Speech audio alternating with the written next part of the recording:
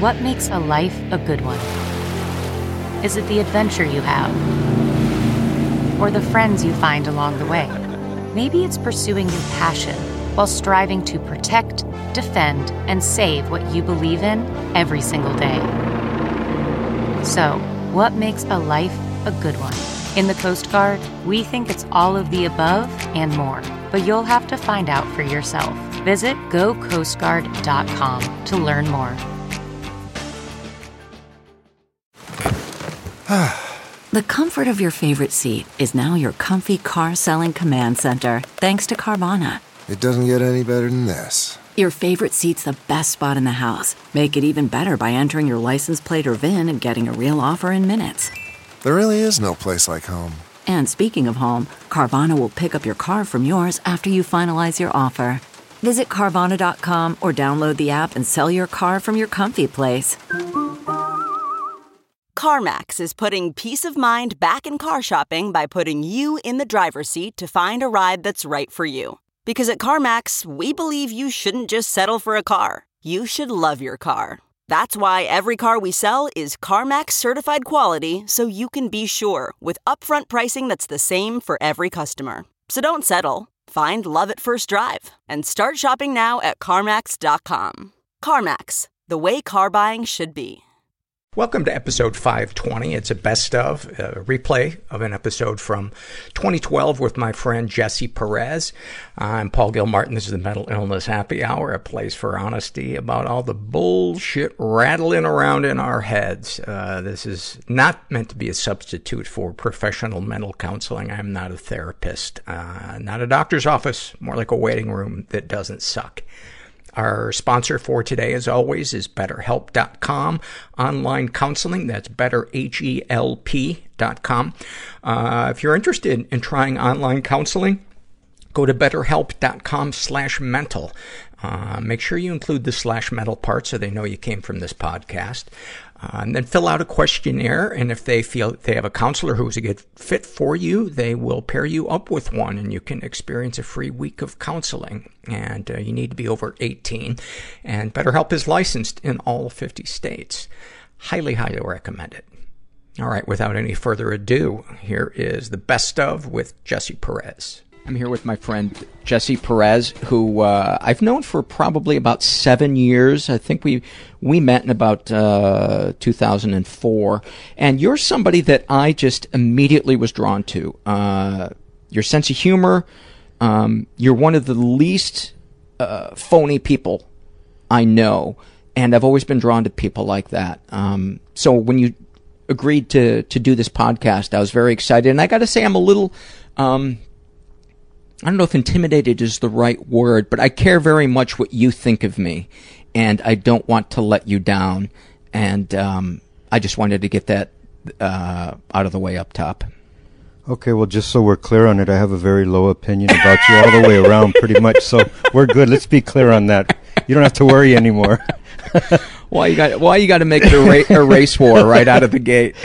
No, I think the reason we have a connection is because we think highly of each other, and I kind of, the same thing you say about me, I can for sure I can say about you. Well, thank you. I appreciate that.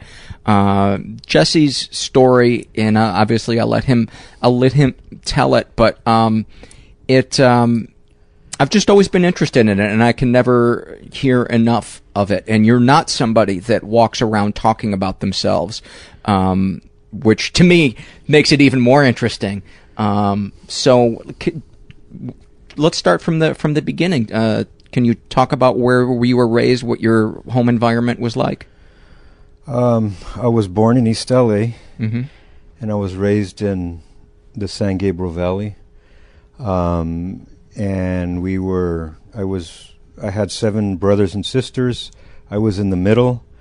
I had 4 brothers and sisters from one father and 4 brothers and sisters from another father. So we had a definite defining line in who we were under the same roof. Oh, really? Now that I never knew. And was your father the one who was living with you? Or was he the one who left? He was the one who was asked to leave. Okay. My mother was, she was married twice, and so there was 4 of us from one father and 4 from the other. Yeah. There wasn't. My stepfather raised me. My mom was married to my stepdad, and then he went to prison. And while he was in prison, my mom met my dad, and she was with him for about 7 or 8 years or whatever it was. It defined common law, and in that time, she had 4 kids from him.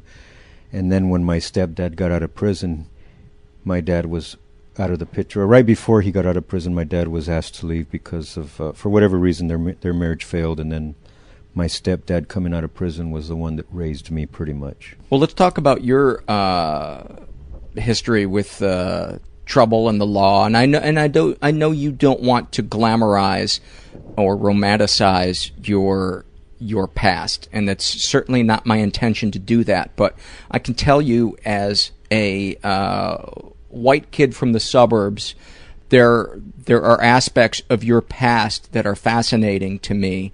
And I don't want to sensationalize them, but I think they're interesting. So, at the risk of sensationalizing them, can you tell me what it's like to be a gangbanger and shoot heroin? Well, I'll tell you what. I'm glad you made that point, because I know so many guys that really, really do glamorize it. Yeah. And I mean, our whole society, that whole like hip hop mentality. Yeah. I mean, I got a son who makes rap music. He's a hip hop guy, and we're both into music in a big way. And I love that I don't like that style of music, but I like that the creativity of it. And my son likes to write like I like to write, which is very cool. But that whole gangster mentality, you know, now there's guys, white boys from the suburbs, sure, that are gangsters because of that. They listen to the music and they get caught up in it, and then you throw alcohol and drugs in the mix, and everybody's Al Capone now, you know, or whatever. Yeah. And so for me, you know, I don't glamorize it or think that I see it as a lot of fun, because I've seen the other side of it. Mm-hmm. I've been around guys that are real gangsters, and I never was, but I knew guys that were, and so I see the other side of it, and it's not always a party. Yeah. It's not a poolside party getting loaded, you know? Now, when you say you weren't a gangster, are you being sarcastic? Not at all. I mean, you know, well, here's the deal. I think, and that's the point that I'm making, is that a lot of people believe if they dress a certain way and they listen to certain music and they talk a certain talk, and, you know, that they are that person that The Godfather was about. Right. And they get caught up in that, and I call it a gangster mentality. And really what it is all Hollywood. Mm-hmm. It's all Hollywood. So you never belonged to a gang? Of course I did. I was a gang member. I was a gang member from about 11 years old till probably 26. So what's the difference between being a gang member and being a gangster? Well, for me, the gangsters were the guys that were running business. And that was the business end of that lifestyle, you know, the movement of the drugs and the criminal element. Right. And I got involved in it. I did. But there was always the guys that existed at a higher level than me. And of course that was the plan for me. I was planning on moving up and getting my way, you know, working my way to the top, what they call the top. But which is Pelican Bay. Well, that's the top. I mean, and it is. And it is. Pelican Bay is a prison in Northern California where some of the most hardcore gang members and criminals are housed. Did you ever do time at Pelican Bay? Not at all. I've done time, but I don't, you know, I've done a little bit of time. Through the years, I think by the time I was done going to jail, it had been a total of about 8.5 years. And it was at different places that, well, didn't you turn 18 in Folsom? No, not at all. Not me. Oh, you're being sarcastic. No, it wasn't me. It wasn't me. No, and here's the deal. There's a lot of guys. I try and. It's funny you asked me that question, because there's guys that come up to me in the circles that I hang in, and they ask me questions like, you know, you've been here. I says, no, I haven't. And they says, yes, you have. And I'm telling them, like, no, I haven't. And they have this idea that they know where I've been more than I know where I've been. Well, for some reason, I could have sworn I heard you say that you turned 18 in prison. Did you turn 18 in prison? No, I was busted, but I wasn't in prison when I turned 18, but I was in jail. Oh, okay. So there's a difference. I mean, and that's why a lot of guys, they tell me that they know where I've been, and they don't. They get pieces of my story, and they come up to this conclusion of who they think I am, and they're more concerned about my time than I am. They really are. Yeah. And that's the whole idea that's why I don't get in conversation about it, because a lot of guys, they're more excited about my past than I am. Right. Like, they're really interested in it. And I, one guy got me so angry about asking me about the details. I told him, why don't you go get a gun and do some robberies and create your own story? I mean, come on, give me a break, you know, because they get so much excitement over where they think I've been. Right. And most guys don't know because they don't listen to what I say. Right. You know, there's so much excitement, like, people want to know about it. And you know what? I don't think people want to know about it. I think people want to know about it if that person has been able to distance themselves from it. Right. And because you've been able to distance yourself from it, that's why I think it's a worthy story. Somebody acting like an asshole and shooting people and, you know, all the things that people are in jail for nowadays, the selfish, egotistical things that they do, that to me doesn't make a story. But somebody seeing the error of their ways and learning to live a different way, that to me is a compelling, interesting story. And so that is one of the reasons why I wanted to talk to you, because you've overcome things other than that I want to get to as well. But let's talk about when you're 11, how does the trouble begin? I got introduced to getting loaded at like 10. Mm-hmm. At least getting drunk at 10. And then I got introduced to other things between 10 and 11, which is like 69, 70. And I got introduced to other things, the weed and I think back then we were even sniffing paint, and people were sniffing glue. I never sniffed glue, but sniffing paint, weed, reds, whites. And this is at a young age, and I'm an experiment. I had tried it a couple of times, and it wasn't a big deal. Reds and whites, is that like second alls and 2 and alls? Right. Okay. Or downers and uppers. Yeah. So, and what was going on at home was Mom was struggling to keep us fed. There was 8 of us, and so I had a lot of free time, and I had a lot of time on my own. And at my house, my brother was a leader in the neighborhood. And so a lot of the guys that were older than me used to come to the house, and I would pick up on what was going on with them. I had an uncle living with us who just recently passed away, and he was kind of schooling me. When you say that your brother was a leader in the neighborhood, you mean that in a gang? Yes. Okay. Yes. Right. He was the guy that I followed. I mean, sure. How much older was he than you? Maybe 3 years. Okay. Yeah, he's about 54 right now. 54, 55. And he set the bar for me. He was a respected guy, and did girls like him? And yeah, I think so. Okay. I think so. But what was it? Was it his power and the fact that people listened to him and gave him respect that kind of? It wasn't his so much what he said.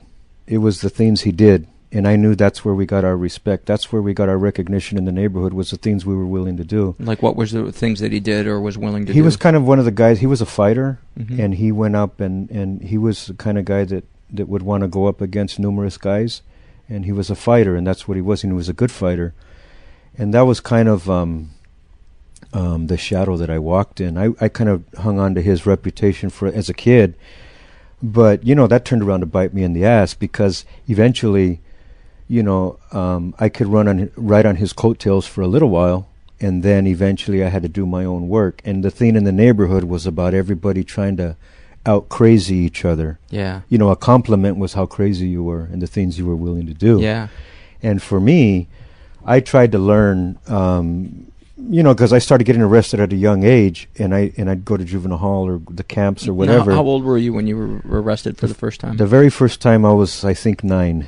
No. Yeah, I was either 9 or 10. And what it was is I used to, because I used to watch the stuff around me, and I wasn't really doing anything, even though I drank once or twice. I used to carry this buck knife for show. Mm-hmm. And one day we were down at the school down the street from our house, and some kid came and tried to take my bike from me, or threatened to take it. Mm-hmm. And so, and of course I told him, no way, and I pulled out my buck knife Mm-hmm. that I used to stone. I had it like razor sharp. Yeah. And I carried it for looks, of course. And, and when I pulled it out, he went and grabbed it, reached to grab it. And when he grabbed it, I just pulled it real quick. And, I cut his fingers down to the bone or whatever. I cut his fingers up pretty bad. Yeah. And that scared me. And I jumped on my bike, and me and my partner, and we raced to my house. He went home, and I went inside, and I was so scared. And then I heard the knock on the door. And I already knew who it was, and I look out the curtain. It's the cops, and it's the kid I cut and 2 other kids, the witnesses. Yeah. And so I opened the door like I'm gonna play dumb, right? I'm like 10 years old, and I'm thinking I'm gonna go toe to toe with this cop and challenge, our intellect here or whatever, And so I open the door. He starts reading me my rights. Really? And the other kids are like, "That's him, that's him." And my mom, in the middle of him reading me my rights, my mom, being on the other side of the door somewhere, caught wind of, heard it, and walked up and like, what the hell's going on here? And he's like, he told her what happened, and I looked at my mom and I said, the kid tried to take my bike, and they took me to jail I think my mom went with me, and they cited me, and I was in there for an hour or something, and then they released me. And I thought they were wrong, Mm. And the second time was right after I was in a market down the street from my mom's, and I was in the market, and I seen a little cap gun in the food section, but unwrapped, just laying on food. And so I grabbed it and I stuck it in my pocket. And I really didn't think that I was stealing. Mm-hmm. I didn't think I was stealing. I thought, and I didn't think a kid came and left it there, but I didn't think I was stealing for whatever reason. Right. Stuck it in my pocket, started walking out the door, and I got busted. And they called the cops. They arrested me, and they arrested me for shoplifting. And I thought they were wrong. Mm-hmm. I really thought they were wrong. As a kid, I thought. And those 2 incidents, I started developing this mindset of society versus me. Wow. The man versus me. Yeah. And then, of course, back then there was a little bit of, that racial tension was going on.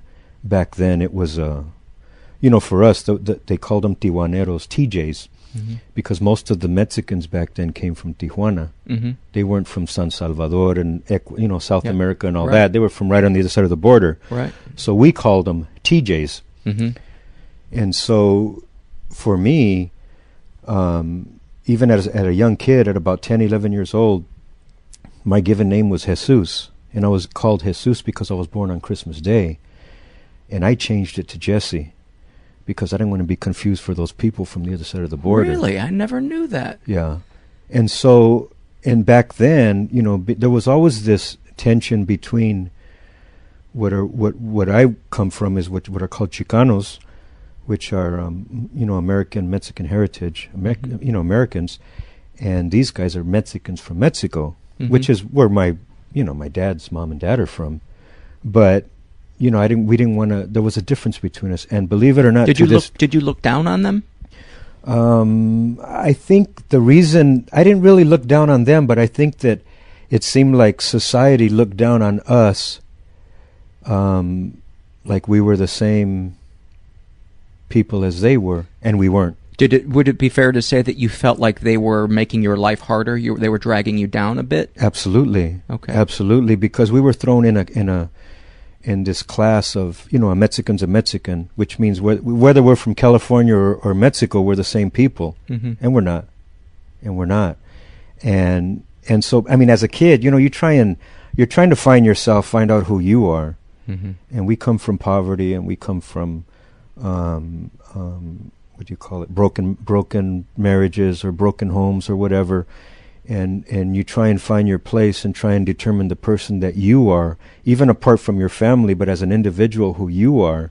And so for me, I think the most natural thing for me to do was to gravitate toward that lifestyle that I gravitated toward, because there was recognition, there was status, there was a good time, there was rebellion against that system that we felt. There wasn't prejudice under my mom's roof, but there was a sense of, for wherever it came from, it wasn't from my mom, but there was something in there that said we were the way we were because the white man did it to us. Mm-hmm. There was something there. It was subtle, but it was there. Yeah. You know, so when you see things like, I remember, even though I was a kid, I remember when Bobby Kennedy got shot. Mm-hmm. I remember when Martin Luther King got shot. And I remember being so driven toward that movement, whatever it was, whatever I could decipher that it was as a kid with that mentality. And I became a fan of, I called it the Kennedy movement. I started studying John F. Kennedy in elementary school. I would think I was probably 3 years old when he got killed. So I didn't really know him or of him. And when Bobby Kennedy got killed and Martin Luther King, it kind of, you know, and then the East LA riot, they had the East LA riot, which was they were protesting against the front lines in Vietnam, and then it blew up when Ruben Salazar was killed. Got hit with a flare gun in his head, right? Yeah, with the tear gas, and they called it an accident, and it was far from an accident. Aimed directly at his head from 3 feet away or something? No, the cop was at the door, and Ruben was behind the curtain, one of them plastic curtains that you could see through in a bar. Right. And they shot him point blank in the head with it.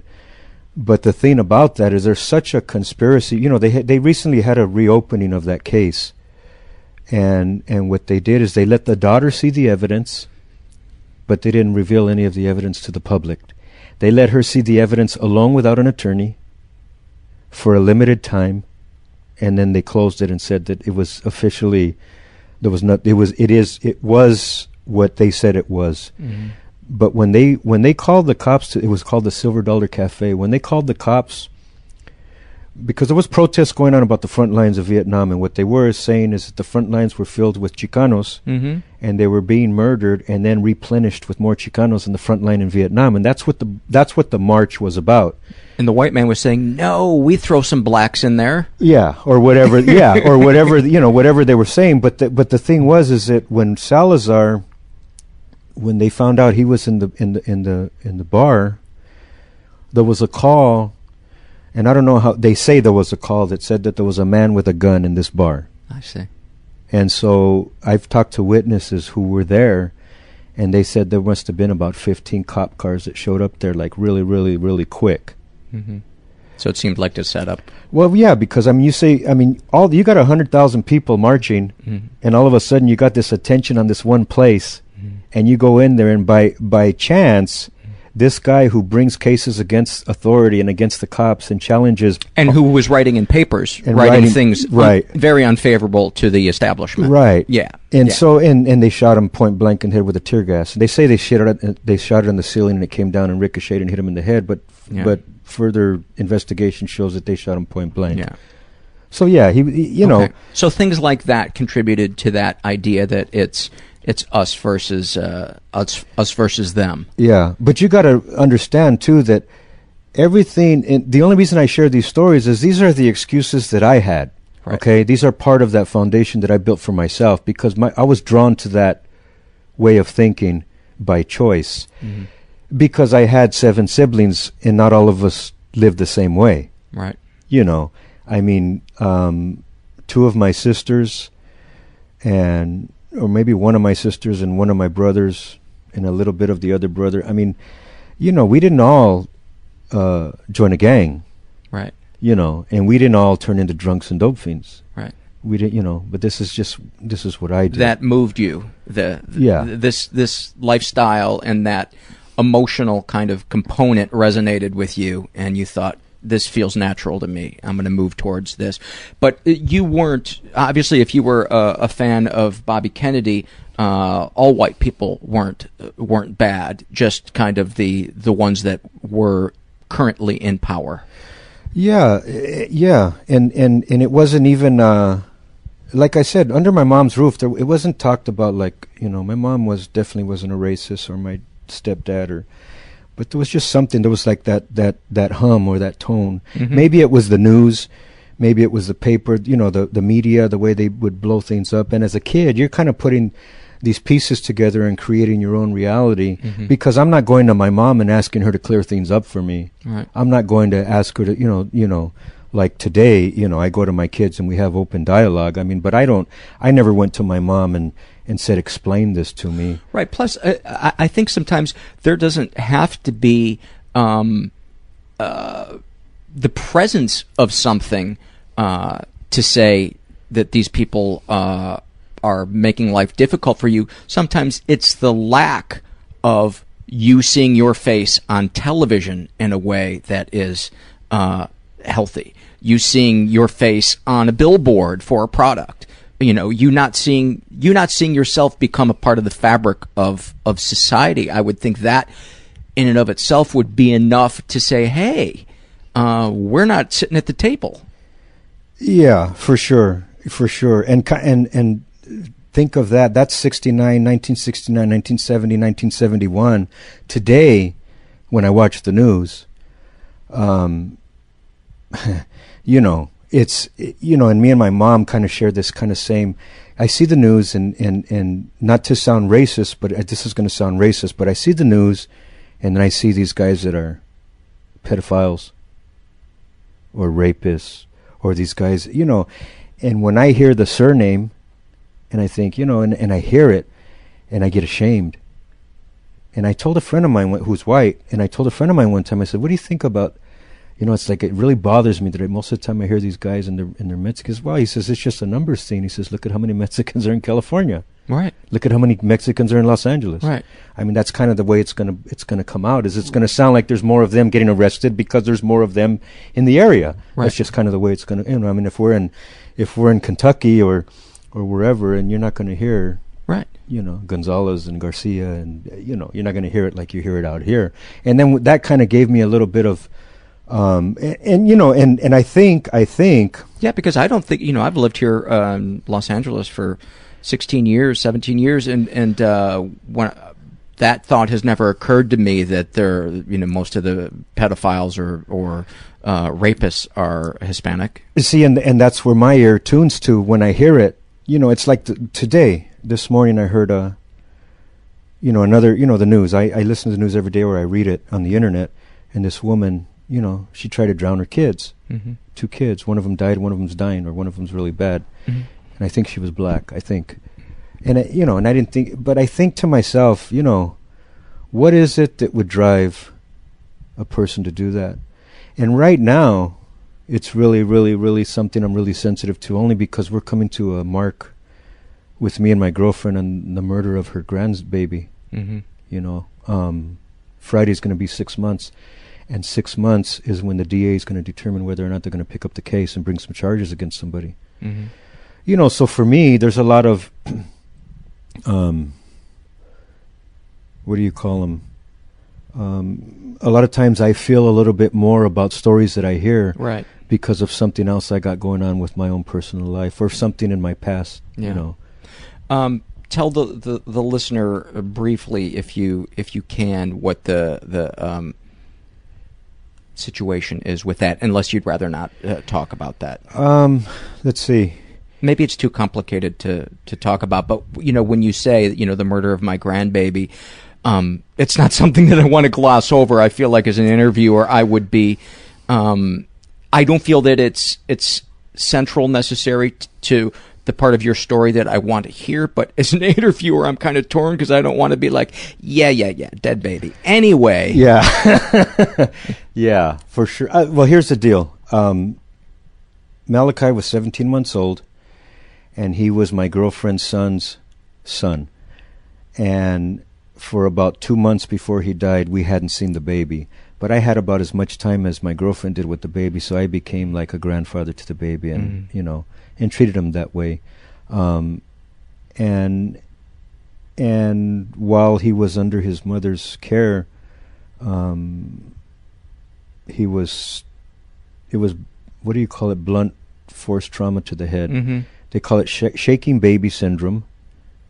And then somebody hit him in the back of the head, and we didn't see it because he was when we went to the hospital, he was already brain dead, and we were there with him for 3 days, and they kept him alive for 3 days because he was a donator, his body organs. And to this day, they haven't put handcuffs on anybody. They have 6 suspects, and so far the coroner determined that it was somebody. They said somebody took liberty with a baby for about 12 hours, which means either they were throwing him on the floor on carpet or on a headboard. They were doing injury to him with some thought behind it because they were making sure that the injuries weren't showing, and that's what they did. And so, Friday's going to be, we're kind of working on Plan B right now to see what we're going to do if the DA doesn't put any handcuffs on anybody or decides they're not going to pick it up. And I got to say, this is the 48th episode I've done of this show, and I don't think anything has made me more sad than hearing that somebody deliberately throwing a baby around. It's one of those things that I don't talk about. It's because it's too big for me. It's too painful. It just is. It's just, and I get to levels of rage and anger and because of the person that I am today, there's a lot of rediscovering of who I am through this whole episode because you want to try and, for me, because of who I am today and the life that I live, I try and live my life according to what I think God's will is in my life. I go to prayer every day. I do meditation. I do these things to stay connected to my God, to keep me grounded, because my reaction to this thing is like yours and anybody else's, except that it's home for me, and it's family to me. And so it's really hard. It's really hard. When I think of what, and maybe this sounds like a bunch of horseshit and me just rationalizing, but the person that does something like that to the baby, the easiest thing in the world is to say that person's not a human being, they're et cetera, et cetera. I look at whoever would do something like that and I think, A, that person has to know what they're doing is wrong. So obviously something inside them, a darkness and anger, is so compelling and so overwhelming to them that they can't stop themselves. And I feel, sympathy is not the right word, but like when I see stuff about a serial killer, I think those people, a part of them knows what they're doing is wrong and wants to stop, and they can't. And I feel a certain empathy with somebody, because I know what it's like to feel overwhelmed by feelings and want to pick up a drink or drugs or cut somebody down or do something. And I think these people, they've got that times 1,000, and then they're walking around thinking to themselves, you're a fucking baby killer, or you're a pedophile, or you're a serial killer. And I think that what a fucking prison that must be. Now that I'm not letting them off the hook by any means, but don't you think any God would want you to look at that person with some portion of that type of empathy? Or am I just being a liberal bleeding heart? You are being a liberal bleeding heart, but and I think that person should certainly go to jail or maybe even be subject to the death penalty. But there was a guy, I was at a retreat one year, and this I think he was a Jesuit priest, said, and he shared a story about a retreat he put on, and he's telling us what he told that group, and what he told them was that God forgave Hitler for what he did to the Jews. That was simply how I'm gonna paraphrase. I'm gonna make it as small as possible. And so what happened is some of the people in that congregation or in that group came to him afterwards, and they happened to be ancestors of people that were murdered in Auschwitz. They were grandchildren of people or something to that effect. And the point he was trying to make was the difference between our ability to love and forgive and God's ability to forgive and to love. And that was one thing that made us different from God. Right. And I think there's one thing that I remember. Were those people upset that he had said that? Yeah, but he explained it to them, and this was what he was talking about, and they understood, they got it. And so what I try and remember is that my friend of mine, he was a spiritual advisor of mine. He used to tell me to think like, what would Christ do in that situation? In any situation that comes in my life where I'm very judgmental of somebody. Mm-hmm. And so instead of thinking to myself, I'm only a human being, I'm a man, so it's kind of hard for me to think that I can be like Christ. But I got what he was saying, the gist of what he was saying was just kind of have that way of thinking. Mm-hmm. But I would think, what would he do, my spiritual advisor, Ray? Not Christ, but what would he do as a human being, as a man? And that was more tangible for me. Doable. More doable. Am I in a position right now that I can forgive somebody for doing that? No. Am I capable one day of doing that? Maybe. Maybe. Right now? No. Not at all. Am I expected to? I don't think so. Well, let's lighten things up and talk about prison and gang shootings and heroin addiction. Yeah, I'll tell you. My jail time was really, really little. It was very, very. It was very uneventful. It was very boring. You said a total of 8 years. That's not little. It is in the bigger scheme of things. It is. You used to you like to call it. I went on a vacation. That's how you will always. Jessie always refers to it. This one time I was on vacation. Well, the thing is that I call them timeouts now, but the timeouts were very necessary because if I didn't have the timeouts I might have ended up dead. Yeah. Really, because what I would do is I would go to jail and whether it was for a few months or a couple of years or whatever it was. What was it usually behind, like robberies or? I did some time for robbery, but mostly most of them were robberies actually, and the other stuff. Was it to feed your drug habit or to earn money for the gang? I never went to earn money for nobody but me. Oh, really? Yeah. I mean, I did business with guys, and we had business to do for the neighborhood. But you come to find out real quick, they call it one thing and it's something else. I mean, really, you come to find out that the loyalty is not loyalty at all. Yeah, you're dealing with criminals. Everybody, yeah. I mean, he's taken more than his cut. No, but see, the thing is you kind of get this idea in the beginning when I first got into it, and because there are guys, and I know them today that are still alive that I trusted with my life, and I trusted everything that they told me, and for the most part I was right. But then there was these other guys that sat in our circle that were working both sides of the fence, and we didn't know till somebody end up dead or somebody end up in prison or whatever it was. I mean, you just don't know who you're sitting in the circle with. And I got out of it at 25, 26 years old. I stopped drinking at 24, but, for a couple of years I was still kind of in the business a little bit. But I got out of it, and, the guys that I was sitting in circles with, they were killing each other. Mm-hmm. They'd sit there one day shaking each other's hands and looking at them in the eye and, telling them they love each other and all that, however they said it, that expression of, you're my brother and all that stuff, and next thing you know that somebody's dead, and the guy that was shaking his hand was involved in that decision and all that bullshit. So that's where I come from. I mean, and so for me, at what age did you realize there really isn't nobility in this? It's every man for himself, and these guys are the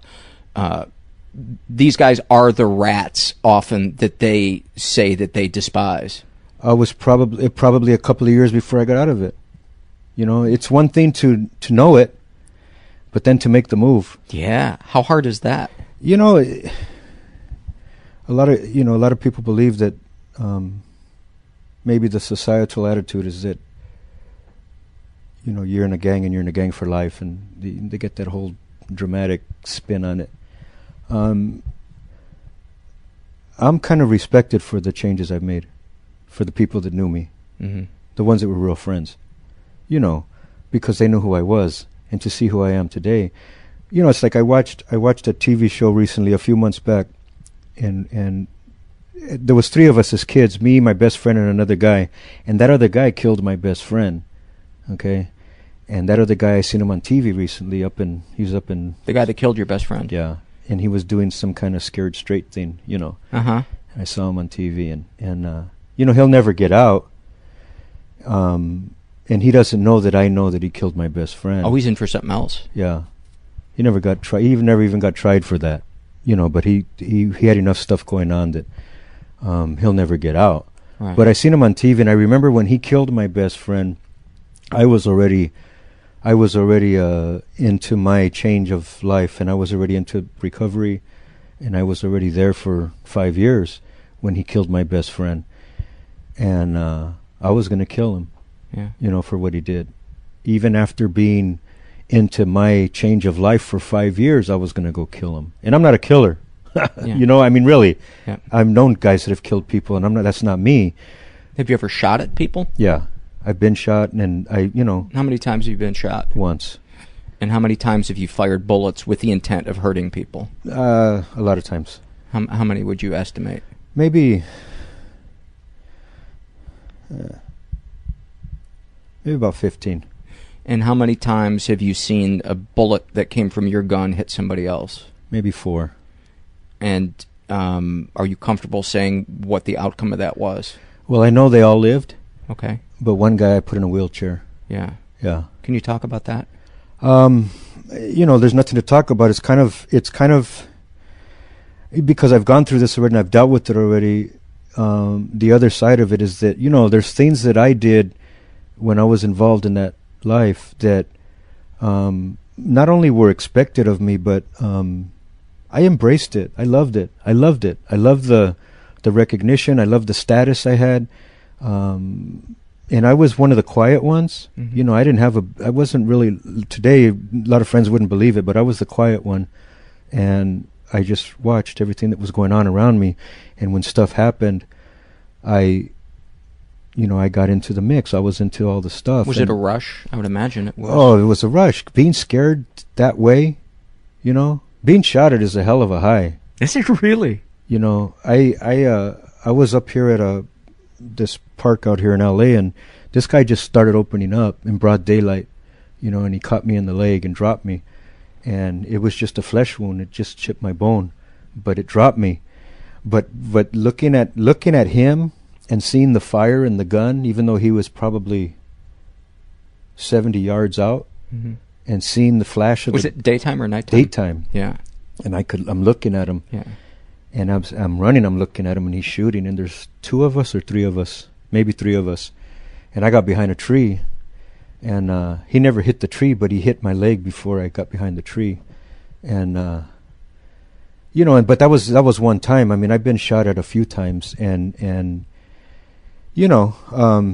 when you get out of it, I mean, it's scary. You get the rush and the adrenaline, all that stuff, and then the other side of it, you get the lump in the throat and the feeling of how close that was. And I've had a few of those experiences mm-hmm. where I should have died. Yeah. And and you come out of it and like, wow, I think I know what it's like because I've drank espresso. It's exactly like drinking a double espresso. I won't even touch that stuff. Yeah, it's kind of the same thing. Yeah, me and my brother were out one night, and we were in my mom's car, and this car drove on the side of us, and the guy is going down to reach for his gun, the passenger, and I'm the passenger, and my window is at the driver of mm-hmm. the other car. We're side by side, and his passenger is reaching for a gun, and I see him reaching, and my brother says, I don't know if the guy showed the gun or what he did, and my brother says, don't worry about it. I don't know if, I think the guy shot one shot. And my brother said, or I thought in my head that he was shooting blanks. Don't ask me why. I seen the fire coming out of the gun. He was raised he stuck his body out the window and was over the top of the roof, pointing mm-hmm. down at us, and started shooting. And I seen the fire coming out of the gun. And for whatever reason, my head told me it was blanks. Don't ask me why. Because I'm real smart, right? How old were you at this point? Then I was probably about 20 or something like that. And we had just bought a box of beer bottles. We're drinking. And so I started grabbing the beer bottles and throwing at him as he's shooting. He's shooting, I'm throwing beer bottles at him. He shot, he got off about 6 rounds. We went down this main street. We went straight. They hung a right. And then we went home, and it was like, we went and bought more beer and finished our night, went home. And the next day, I used that car, my mom's car, a little Toyota, a little box. And I went to the store, and I happened to stop at the park. I seen a guy I knew, and I stopped. We had a couple of beers. And as we're standing there drinking the beer, he says, "Who shot at you?" And I looked, and I hadn't said nothing yet. And I looked, and how did he know? Yeah. And I looked, and there's a big old hole in the door, and it looked like a .45. It went through one door and halfway into the other one on the back of the car. Now, when I seen it, because I wasn't drunk the night before, and I just kind of got this like rush of fear that came on me, and then I told this guy Jake, I told him what happened, and he's like, "Wow," he says, "it's pretty close." And I'm thinking, I'm looking at myself the night before throwing beer bottles at this guy that's shooting at me. And what it is the kick on the gun on the 45s. Mm-hmm. They're so hard that it's hard to. That was my saving grace. Yeah. Because he only hit the 22, you might have been dead. Yeah, and he only hit the car one time, and he shot about 5 or 6 times. And that was one of those times when I says, maybe, it was one of those thoughts like, I might want to consider doing something else for a living. and it lasted about 10 minutes or 5 minutes, and then it was gone. And, you have a couple of beers, and it's like, wow, okay, Yeah. You get over it. When did your heroin use start? I was one of them really, I was a serious chipper is what I was. You were a heroin prodigy, weren't you? No. The first time I used heroin, I didn't get loaded on heroin until after I used it maybe 6 times. Mm. And the first time I used it, I went and bought a spoon, and I went to this guy's house in the neighborhood, and because I trusted dope fiends like you're supposed to, and I handed him the balloon, and he went and got his and went to the restroom, and then came and gave me mine, and all that good stuff. So he stepped on your shit and gave you nothing. He must have gave me nothing. Yeah. And that was the first time, but the first time I got loaded, I was on a handball court, and as most heroin addicts do. Yeah, and we're playing handball. I was playing squash the first time I shot up. Yeah, and this guy brought some. He broke out with some China White, and he says, he put this little piece out like a match head, little bit, and I'm like, what's this gonna do? And I had not yet gotten loaded on heroin. I've tried it like 5 or 6 times. And he says, "Trust me." He says, "Trust me on this. Just take that." He says, "If you want more when you're done with this, I'll give you more." So, he tied me off and he gave it to me. And I remember the rig going into my arm. And when I woke up, I was about 3 miles away in somebody's shower, and they had me under the water. I went out. Really? I was out. And they said they thought they were going to lose me and all that good stuff. And my first response, and I'll never forget it, was, I got to get some more of that. I got to get some more of that. And here's a deal that makes me different from other people. Yeah. Not that I deal with terminal uniqueness, but there was this, I remember a fair, I was just reminded of it. I went to a carnival or something when I was a kid, maybe 1969, and they had this thing where they show the freaks, right? Mm-hmm. And they said, this is what heroin does to babies. And I couldn't tell you if it had a third eye or if it had 2 heads. I don't remember. But what I do remember is my response in my head thinking, if drugs did that to that woman that gave birth to that baby, I want to try those drugs. If those drugs were that powerful, I want to try those drugs. Right. And that may have made me a little, I thought about it through the years because I was 10 years. That's not something normal people think. Yeah. And I'm thinking, man, that's got to be some good shit, man. That's got to be some really, really good stuff. Yeah. When you came out of your nod or whatever you want to call it, that first time you did the China White and you almost died, was there a feeling of euphoria when you awoke? Was the high still on? Yeah. Okay. So it felt good even though had almost died. Yeah, I was. Yeah, it was like when you have great sex and you and afterwards you're having your cigarette moment, and you're just kind of laying there like, man, that was some great sex. Yeah. This is better than that. Wow. And you just kind of walk with that afterglow. Mm-hmm. And of course, then you start like, this is when I first got a little bit of a habit going, and as soon as that's coming down, my head's already going, when we got to get some more of this. We got to get some more of this. And so to talk about that, then that lifestyle of feeding the dragon, or whatever you want to call it, chasing the dragon. That wasn't. I never thought I was a heroin addict. To the day I got clean, I never thought I was a heroin addict, because I used to go on what we call runs. I mean, you rearrange reality any way you want, and I did that all day long with myself.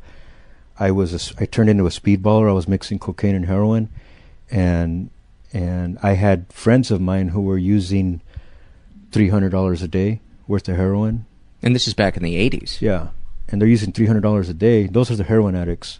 Right. I never got past 125. So you couldn't possibly be a heroin addict, right? Yeah, these guys are bad, Yeah. So, and then I would go on these runs, and I could use for a month, 3 weeks, 2 weeks, and stop, and be a little bit sick. But getting sleep in between, not being up for 3 weeks. Yeah. Okay. And then I'd be a little bit sick, but I never got real dope sick. And the reason I never got dope sick is because I always had something else in my system. Whether it was a minimum of booze, but I always had a buffer going on. Yeah. And don't ask me what it was, because a lot of times I stuck my hand in the candy jar and I didn't know what the candy was. Yeah. I mean, that's just the way it went. Whatever. But I needed, I was one of them gutter. What do you call them? Gutter hypes. A gutter dope fiend. Yeah. I mean, I slammed cannabinol, I've slammed reds, I did heroin and cocaine, and I would eat whatever was on the table. That's why, some people talk about their drug of choice. Whatever and you my had. my favorite drug was whatever was on the table, man. Yeah. That was my favorite. I totally relate to that. I think I've mentioned this on the podcast before, but one time I remember being in a parking lot after a show doing stand-up, and I'm with strangers, complete strangers, and mind you, I'm on TV at this point. I've got a show. I'm making decent money. I could bought champagne if I wanted to. They're passing a thing that you use to clean off computer screens, and everybody's huffing off it, and they pass it to me. I think I even had a suit on, and I was like, sounds good. Took a drag off it.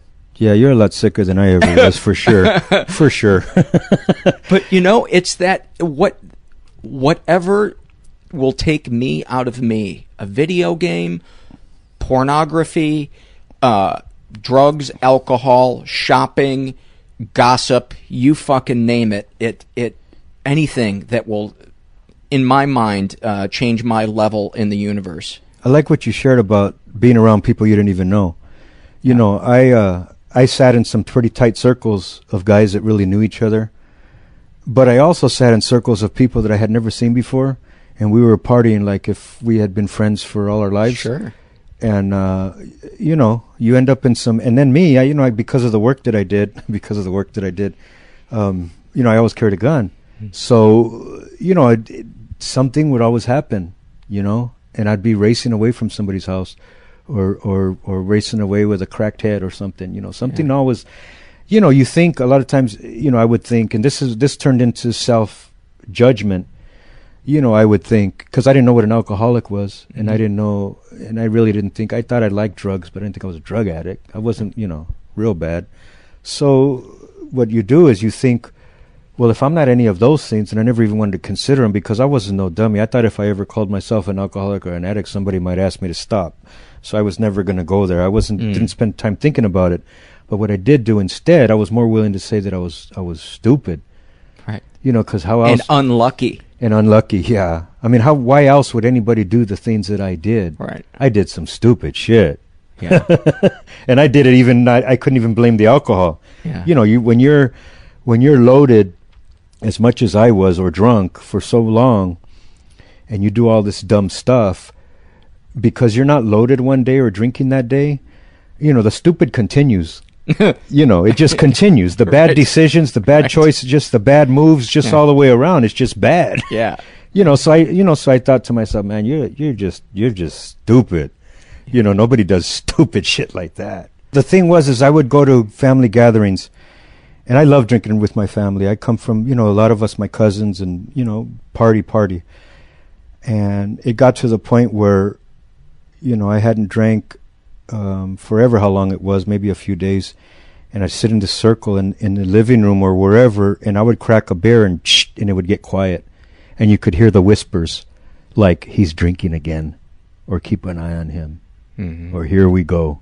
Yeah. Because I was either the violent drunk or the crying drunk. There wasn't a lot of gray area there. Yeah. You know, because that's why when people would talk about, I drank to take the edge off, I drank to get fucked up. You know, I mean, I would call it that sometimes. I'd come home from work, get in my recliner, pull out my 12-pack or my 40-ounce or my beer or whatever, and I would sit there and say, you know, that whole thing in the head about, you know, I just worked a hard 8, 10, 12-hour day, come home, and that's what a man does. He has his beer.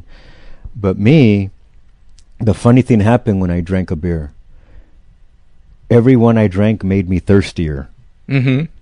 You know, and it seemed like every one I drank, it just wasn't quenching that thirst, man. Wasn't enough. It just wasn't. I think about it now and I salivate. Yeah. You know, I remember, I think it was because I was going to be a classy drinker. I think I started drinking Michelob instead of Colt 45.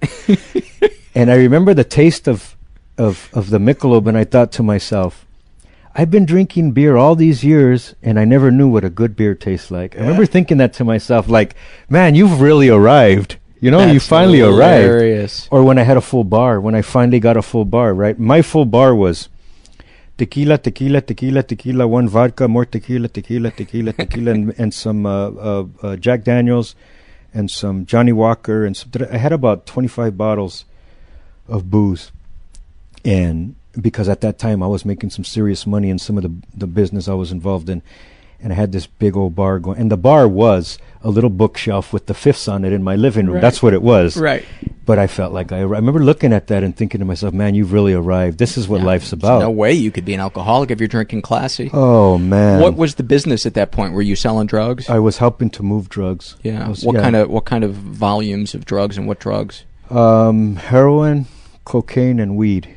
And as far as volume, that would change, because what I used to do is I used to be a runner, and I was like a you didn't have to front any money. You just took the risk of getting caught with it. Oh, yeah. I was delivery. Probably paid well, huh? Oh, well, you know, it never pays enough.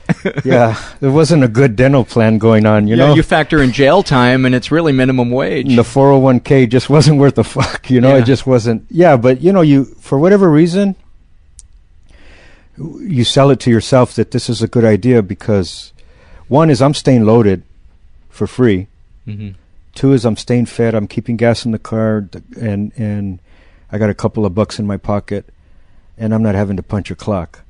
Mm-hmm. And there it is. There. That's wealth right there. Sure. You know, I mean, and I'm driving. I'm staying loaded. I'm in the party scene a little bit, and dealing with these different people. And every now and then, guns get pulled and people get all stupid, and it gets real different, real exciting, real quick. Mm-hmm. And game changers happen like that, and that's where people end up dead, or people end up in prison for the rest of their life, or whatever. Can you give me a little snapshot of an example of one of those things? When one of the scariest moments for me, I was about 17 or 18, and maybe I was 19. Anyways, we're crossing the border, and there's like 10 cars, and we're all loaded with weed and other stuff. And the cars, you know, they're scattered. It's not like we're all in the same line. It's not like a funeral procession. Right. And we cross, and I get across, and I see two other cars make it across. And we meet at where we're supposed to meet in San Diego, and we meet, and 3 cars are missing. And the 3 cars are missing are either 6 or 9 guys that are missing, and we never seen them again. To this day. And so what I had to do is, you know, one of those guys was a friend, and I had to go tell his mom. I didn't tell her what happened in detail. I just told her that he disappeared, you know. And that was it should have been life-changing, a wake-up call to kind of say, you know what, I can't do this anymore. This isn't for me, because I've gone through so many close calls, and this one was a close call for me, because I've been in jail in TJ before, and it's not fun. Wow. And this was a close call for me, because if I would have got caught in there, whatever they're, I don't even think they're in prison. They're probably dead. I don't know. Yeah. But they never showed up again. They've never showed up since. Tell the story about when the guy offered you the eyedropper in prison. Oh, it was in the county. Oh, county. Okay. I went in to do 120 days, and I just stopped drinking. So this isn't like 85, 86? Yeah, and I had to go in and do, I think, 120 days or 90 days or something. And I went in, and as soon as I went in, I was in there for a couple of days, and one guy that I knew that we had shared needles through the years on the streets, a couple of times going through jail. And I went in, and he says, I got a loaded rig, or he didn't say that. He just, whatever he said, he told me that he had a loaded eye drop syringe with heroin in it.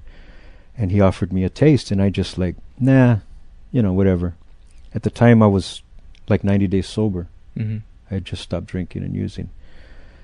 And I passed. And he didn't make a big deal out of it, and he got loaded or whatever. When I was, and I got out that time, and I got drunk one more time, and then I was done. And 5 years into my own recovery, he died. I think he died in Folsom from AIDS. And according to the timeline, it could have, Yeah. that could have been one of the bullets I dodged, for sure. This episode is sponsored by When Breath Becomes Air. When Breath Becomes Air by Paul Kalanithi is the exquisitely observed memoir of an idealistic young neurosurgeon attempting to answer the question, what makes a life worth living, as he deals with his own terminal cancer diagnosis. It's a stunning reminder to live while we are alive. A must-read for anyone in medicine, from a doctor-turned-patient. For healthcare workers, expand your view on patient care and the fragile beauty of our mortal lives through Kalanithi's unforgettable words. Some of the questions Kalanithi wrestles with in this book include, what makes life worth living in the face of death? What do you do when the future flattens out into a perpetual present? When the future is no longer a ladder towards your goals in life? What does it mean to have a child, to nurture a new life as another fades away?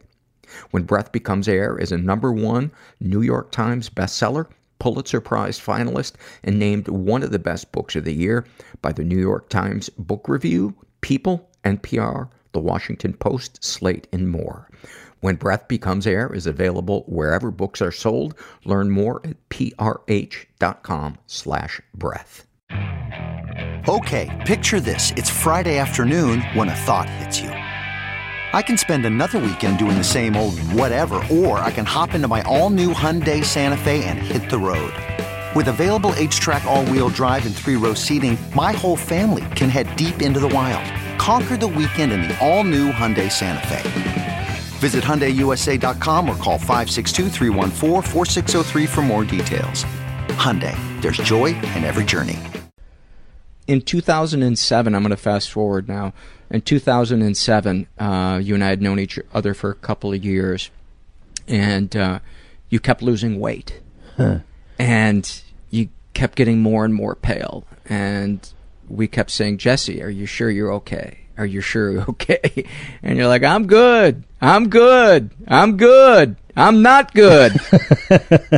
Yeah, I found out I wasn't good. Can you talk about that? Yeah, I had this flu going on that lasted like a really long time, probably like 13 weeks or something. And one of my buddies he asked me, he says, something's wrong with you. Because you're right, there was a few guys that would ask me, what's up? And this one guy says, something's wrong. I says, you know what, I'm not sleeping at night. I don't know, I'm sleeping like 3 hours a night, and I'm having these cold sweats, I says, it's like this really jacked up flu, this really hard flu. But I'm dealing with it. I'm good. He's like, nah, something's wrong. And that's so you to do that too. Yeah. I mean, it's like, what am I going to do? I mean, it's like, I've been through some stuff in my life, and I just kind of like, you just write it out, Right. And eventually the calendar kind of takes care of what's going on in your life, Yeah. And this was one of those times when that didn't happen, and I lost, I weigh 185 pounds right now. And I went down to about 121, 22 or something like that. Yeah. I had no strength in my legs.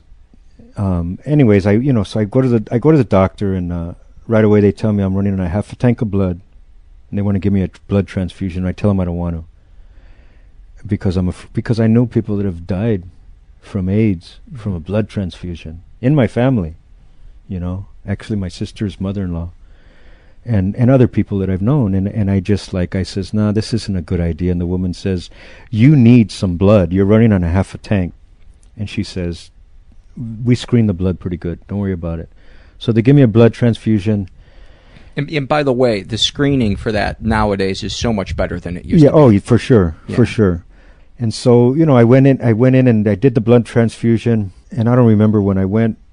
They let me out 7 days later. They gave me my vitamins, whatever I needed, and I felt better. And I came home, and I went back for another visit. And I did a blood test, and they told me I had cancer, and I was stage 3, and I had Hodgkin's lymphoma.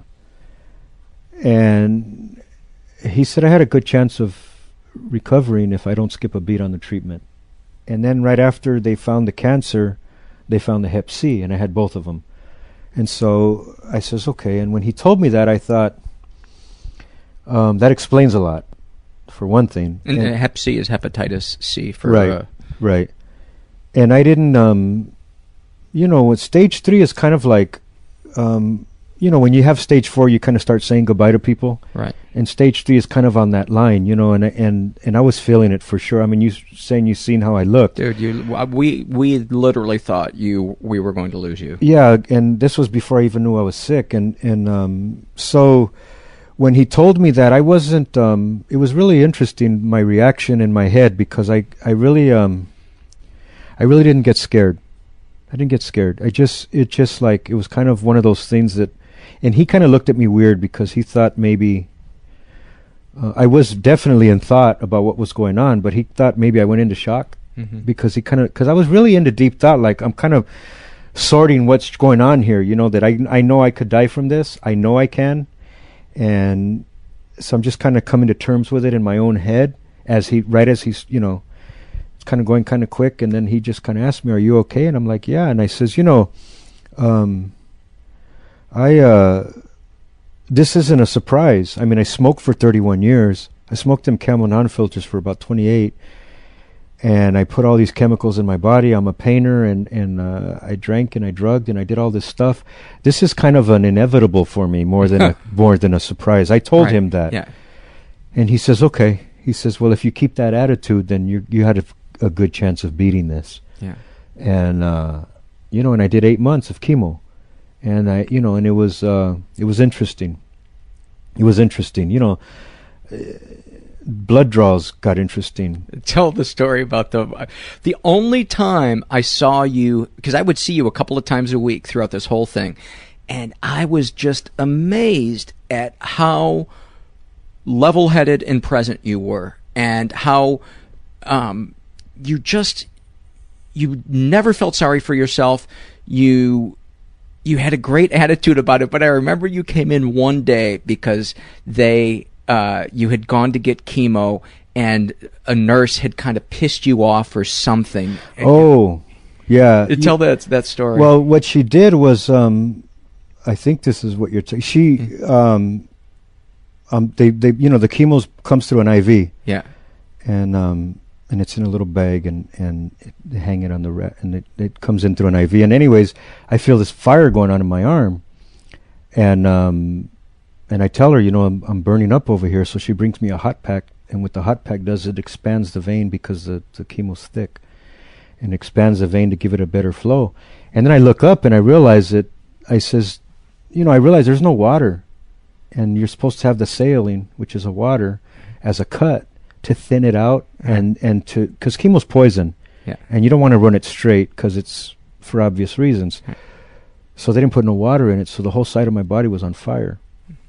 And I told her, and she took care of it. But I just remembered. I think I know what you're talking about. Yeah. I think you're not talking about. You're talking about a blood draw. Yeah. Yeah. This guy, he comes. You know, you would think on blood draws that they would know what they're doing, but this guy comes in. He sticks a needle in my arm, and he hits. There's a lot of pain. I just feel this shooting pain in my arm, and I tell him. I says, "Hey, something's wrong here. I got this pain going on." He says, "I've been doing this for 20 years. I know what I'm doing." And we're in the doctor's office, and I kind of go like, "You mean because you've been doing this for 20 fucking years that I'm not feeling the pain that I'm feeling?" Right. And everybody kind of just looked at me and got kind of quiet in there. And, and he just shined me on like it wasn't a big deal. And he just, and so the next day I went and I told my nurse, the one that was giving me the chemo, I says, "Hey, this is what happened yesterday." And I says, "I think he hit a nerve." And she says, "That's exactly what happened. He hit a nerve. He wasn't paying attention to what he was doing." And that was one of those times when I really considered smacking somebody that was treating me. My doctor, he came in one day and started talking to me, and I told him, I says, "You got to show a little bit more concern here, because I'm all in here. I want to beat this. And if you're giving me the impression that you're not really interested in what's going on here, and I need you to be interested." Right. Because I am. Right. I'm planning on beating this. That's my mindset. And I don't know if I'm going to beat it. I'm hoping. A lot of times I got that moment where I was kind of like the kid whistling in the dark kind of thing. But I got to beat it, man. I can't sit there and not for one moment did I sit there saying, "My God, I got cancer here. I could die," and or this is painful, or the nausea, or all the stuff that comes with it. This is too much. I never went there. Do you think the fact that you had dodged so many bullets before kind of made it less of a big deal? No. What do you think? Because this was a unique challenge. This was a unique fear. I didn't go fearless. There was some fear there. I really, really believe that it was because of my connection with my God. Mm-hmm. It really is, because I never had that sense of security or sense of well-being before in my life, until I made that connection with my God when I got into recovery and I had stopped drinking. And making that connection changed me as a man, as a person. And my whole way of thinking was changed, which meant my whole perspective was changed, which meant my whole foundation of fears changed. Mm-hmm. I have fears like everybody else. They're just not what they used to be. Right. What they used to be was, I used to nurture my fears. I used to think about them a lot. I used to, anxiety, just all this stuff, because of the way that I was living and the stuff that I dealt with. And I knew that eventually somebody was going to kill me or whatever. And I had certain fears there. But when I got sober and I connected with my God, there was a sense of well-being that I never experienced before. And there was some courage that I never knew existed within me. And I'm convinced it came from God, because I didn't have it within me to have that kind of courage. Right. I mean, I come from a lifestyle that demanded some courage, but it was all misguided, kind of a false young man's idea of courage. Exactly. And so this time it was a little more, it was different for sure. Yeah. And I kind of got to the point where I said, well, if I accepted it for what it was, and I said, if I'm going to die now, if that happens, I'm okay. Yeah. I'm really okay, and because of what I've been given. And I sense that in you, and that is one of the things that kind of cemented my idea of you as somebody that I admire and that I appreciate as a friend, because you had the ultimate test to walk the walk, and to walk with poise, and to be patient, and to, I remember saying to you, you're a couple of months into this cancer thing. You mention it. You wouldn't even mention it as cancer. You would say, yeah, I'm going through some health issues. And I would always say, I would be stopping people on the street and telling them that I had cancer. I remember sitting with my mom, and telling her the day I got cancer, because when the day when they told me I had to go to my mom's and tell her what was up. And I remember sitting there and telling her, and I told her, I says, it's all over my chest and my stomach and my groin, and I'm stage 3. And she started shaking and crying, And, she got pretty shook up, and I thought about it, and I thought, I guess I'm supposed to be scared with her. I remember having that feeling like, I guess I'm supposed to be scared here. And I'm not. I'm not. I mean, I'm feeling very inconvenienced. Fucking cancer? Come on, I'm busy. That's kind of it was kind of like, and I said, okay. It seemed like the people around me were a lot more affected than I was. Even my brother was going to finance, he wanted to send me somewhere on the Gerson program, I think. Some guy claimed to have the cure for cancer. Mm-hmm. I think my brother was going to put up about 10 or 15 grand to have this process done. And he even had a family meeting, and he convinced my siblings to get behind him on this, and I was getting phone calls, from siblings that were crying asking me to do this. Mm-hmm. And I really resented my brother for that. Not because he was, because this was out of love for sure. Yeah. And my brother Joe he's a great guy. And he's in my corner for sure. And I know he's doing this out of love. Yeah. But the fact is because he believes in it, he figures it's the gospel truth. Right. So he sells everybody else on it, and they have this family meeting, and I hear everybody telling me that I should do this. I should do it. I'm listening to everybody. It might have been. Now I know what it's like to be an intervention, right? Right. And so at the end, I think either my mom or my older sister asked, maybe we should ask Jessie what he thinks. Right. I was, I get to say something, Right. And I made a decision. I says, I've decided that I'm going to do chemo. Yeah. That's my decision. But I had to go to my spiritual advisor to ask him. Yeah. I go, man, this, I got my brother doing this thing, and and I know he's sold on it, but I'm and Ray told me, he says, it's your body and it's your life. What do you want to do? And the story. And that was really what it was. Yeah. And of course, he reminded me, which I already knew. He says, everybody's coming from love and fear. Mm-hmm. I said, yeah, I know. And so I had to go say, hey, I'm doing chemo. That's what I'm going to do. And that's what I did. I did it for 8 months, and it worked. Yeah. It knocked out the cancer and knocked out the hepatitis. And this coming March, will already be 3 years that I've been in the all clear. Wow. Well, I'm so grateful that I got to have extra time with you, and I think a lot of people feel that same way. And I want to thank you for your honesty. And I was going to do a fear off, but we're running a little long already, and there's so much good stuff that I feel like we got enough. Is there anything you want to add before? Yeah. Do I get paid in check or cash? And do I get paid today? Because I gotta do some stuff. Yeah, you're saying you're waiting on a check. No. Yeah. You know what? This is cool. I like the people that are in my life today, and the ones that do stuff like this, and the different guys, because I'm trying to, I'm doing a lot of writing now, and I'm kind of trying to make that transition of being a writer for a living, and I surround myself with people today that impress me on a regular basis of who they are, and you're one of those guys. Well, I appreciate that. That means a lot to me, coming from a no nonsense person like you. It really does. It really does. It really is what makes my life good, and has improved the quality of my life. And I got a life I could have never imagined because of the people in it. Yeah, for sure. Yeah, and you're going through some stuff right now. You're going through some I wouldn't say unemployment, but underemployment, and you always come out the other side. And I got to believe that there is a correlation between acting as if you believe you're going to come out the other side and getting out the other side. I've never not had a roof over my head. I've never missed a meal.